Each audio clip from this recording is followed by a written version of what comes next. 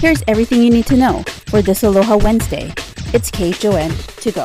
With KHON2 weather, Kelly Simek. Aloha, everybody. Good morning and happy Wednesday. We're going to be seeing the lighter winds once again for today. Trade wind flow still here, but a little bit weaker than what we started out the work week with, so it's going to feel a bit warm. Mostly sunny skies leeward with partly to mostly sunny skies for the windward Malca sections. The leeward sections have remained, for the most part, already nice and clear through the morning hours, but we have seen a few passing low-level clouds and showers come through. So out towards the Waikiki area, you can see right now just partly sunny skies, but a lot of those clouds expected to be burning off as the day progresses. You can see around the state, for the most part, satellite imagery showing not too much cloud cover out there, although there are a few showers to the east-northeast of us that are likely going to be caught up in the trade wind flow and pulled over us. The area of high pressure continues to push further to the east. It's generating us winds, but they are a bit weaker for today.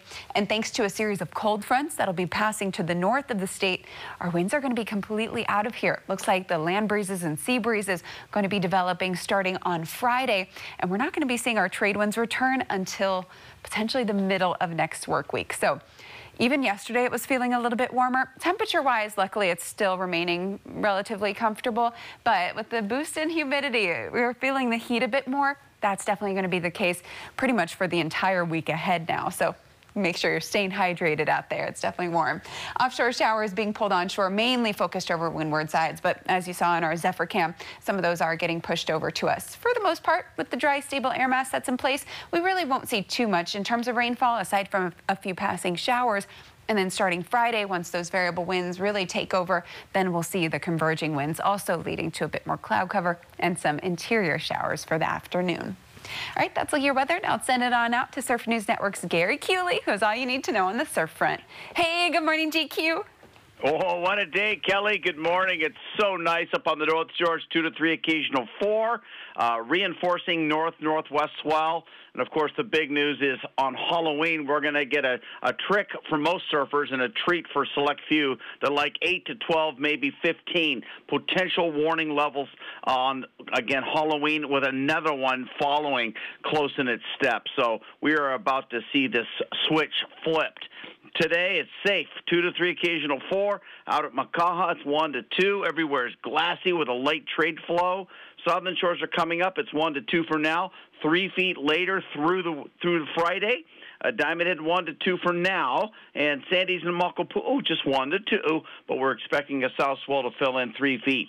We're looking at, again, light winds all the way through Sunday with a sea breeze pattern. No warnings for our Mariner friends out in the deep blue. We have a big high tide rolling up at 9 a.m. and out to the low at 6 this evening. A sunset a minute earlier at 5:57, 3 minutes before 6. Here is today's Need to Know.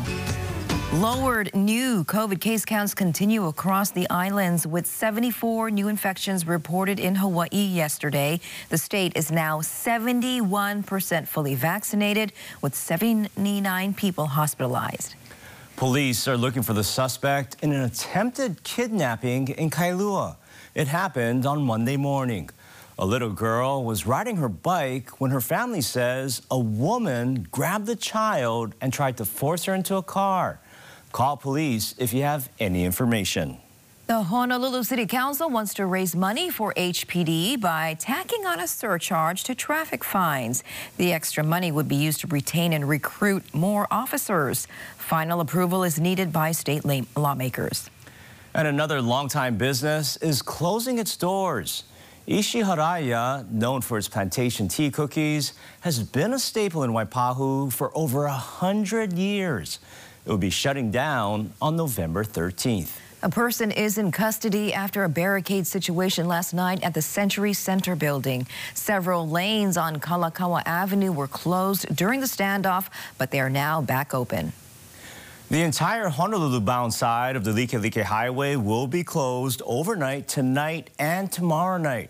Crews are doing pavement preservation work.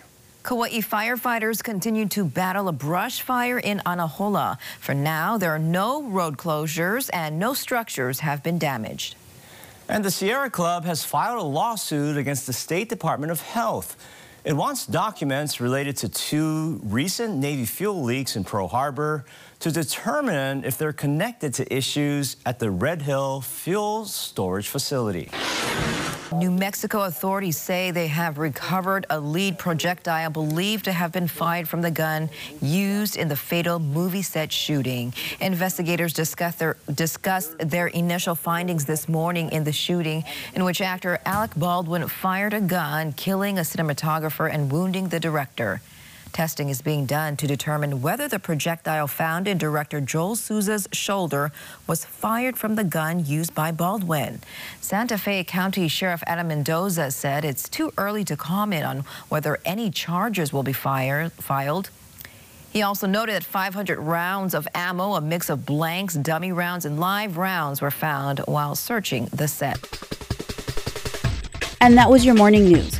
Find all these stories and more on KHON2.com, Facebook, Twitter, Instagram, and YouTube.